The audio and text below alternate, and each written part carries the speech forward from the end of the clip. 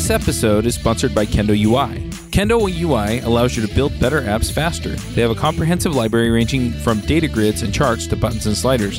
Plus, you can use their components as plain JavaScript as well as in Angular, React, and Vue.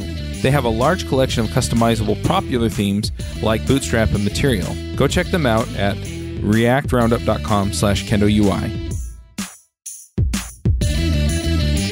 Hey everybody, and welcome to another episode of React Roundup. This week on our panel we have Tara Meniksic. Hi everybody. You know, Tara, I think when you introduced yourself at something else, you said your name a little bit differently. Am I saying it right? Oh yeah, so you're actually saying it the more proper way than I say it. Oh really? because you're supposed to pronounce it Meniksic. But I always have pronounced it Manisic, but I think it's more of a lazy thing than a correct pronunciation thing. So everybody in the Philippines pronounces it Meniksic. So you should stay, I should change. Yeah, I think it was at the React Dev Summit you said Manisic, and I was like, oh no, am I saying it wrong? No, not at all. I would unabashedly correct you if you were saying it wrong. Okay, good. I think I had another co-host. I can't remember who it would have been, but I think I said their name wrong for like 6 months, and then they finally took me aside. We met in person, and they were like, "By the way," like crap. Anyway, side note: I'm Charles Max Wood from DevChat.tv, and this week we have Dave. I want to say Sedia. Sedia. That's close. See, I'll just make up new pronunciations for people's names, and then we'll all be okay, right? So, Dave, you want to give us a brief introduction? Let us know who you are, what you do, why you're famous. Sure. So I've got a day job doing React development, and on the side of that, I have a blog that's just davesedia.com, where I blog about React and lately some more Redux and stuff like that. And I wrote a book called Pure React that kind of walks people through the first steps and gives them a bunch of exercise and helps people get started. Nice. So we brought you on to, let me see how many buzzwords I can get into this, to talk about hot reloading with Create React App. And then I want to just add on like machine learning, cryptocurrency, I don't know. And ejecting. We have to somehow put ejecting in there. How? No That's more right. ejecting. Yeah, no more ejecting. I don't know anything about cryptocurrencies and all that other stuff, so stick with the React stuff.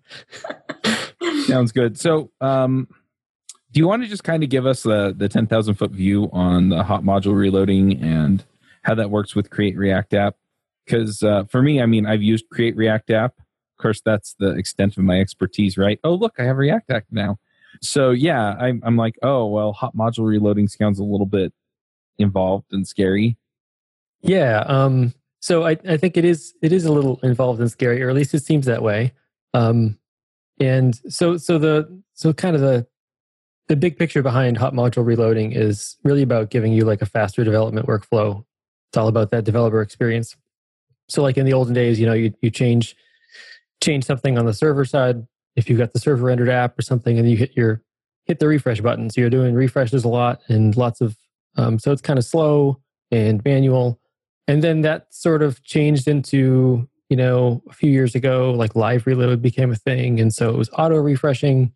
And Create React App does this out of the box. So whenever you change your files, your app reloads, but it's a full page reload. Mm-hmm. And hot module reloading kind of is like the next evolution of that, where the page doesn't reload. It just basically replaces the code in memory and then re-renders.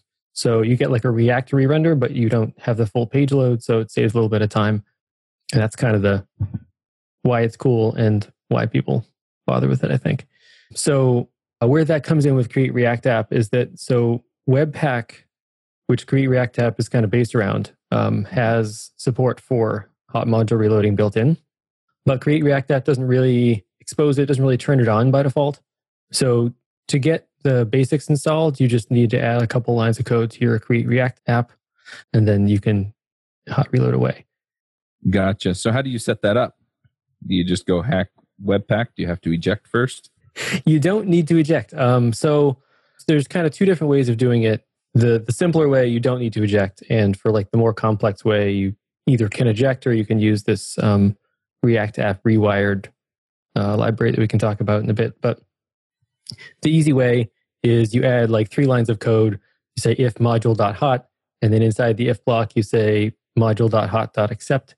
That's a function call, and then you're done. Throw that in your index.js file, and you should be able to go from there. So the reason that's not the end of the story is because it'll get you hot reloading, but it doesn't retain state at all. So if you're a React app, if you've gone and clicked through things and you've built up any sort of component state, when it hot reloads, that component state will be wiped out. I feel like I don't have as many questions on hot reloading because it's one of those things where it kind of like makes sense to use it to make it easier for you to, not lose your state. Yeah. But is there kind of a place where people are like, okay, I have to start using hot reloading now? Like, what is kind of the timeline? Is there like a certain switch where you're just like, okay, now I need to really start taking advantage of hot reloading? I don't know. I'm not really sure if there's a point where people like decide they really have to start using it. It kind of helps from the beginning, really. If you want to put it in the beginning, it just kind of makes the whole experience a little nicer. Yeah, I mean, for a larger app, I guess the larger the app gets, the longer the page reloads will probably take. And so the hot reloading will help a little bit with that. So do you have a good resource for when people are starting to build out their application to, start going with hot reloading from the get? Yeah, I've got a blog post that goes through a couple different ways to do this. And we can link it in the show notes. It's just hot reloading and create React app without ejecting. So it goes through that easy way, and then it kind of goes into the more complex way if you want to retain state. And that involves either ejecting, or you can use this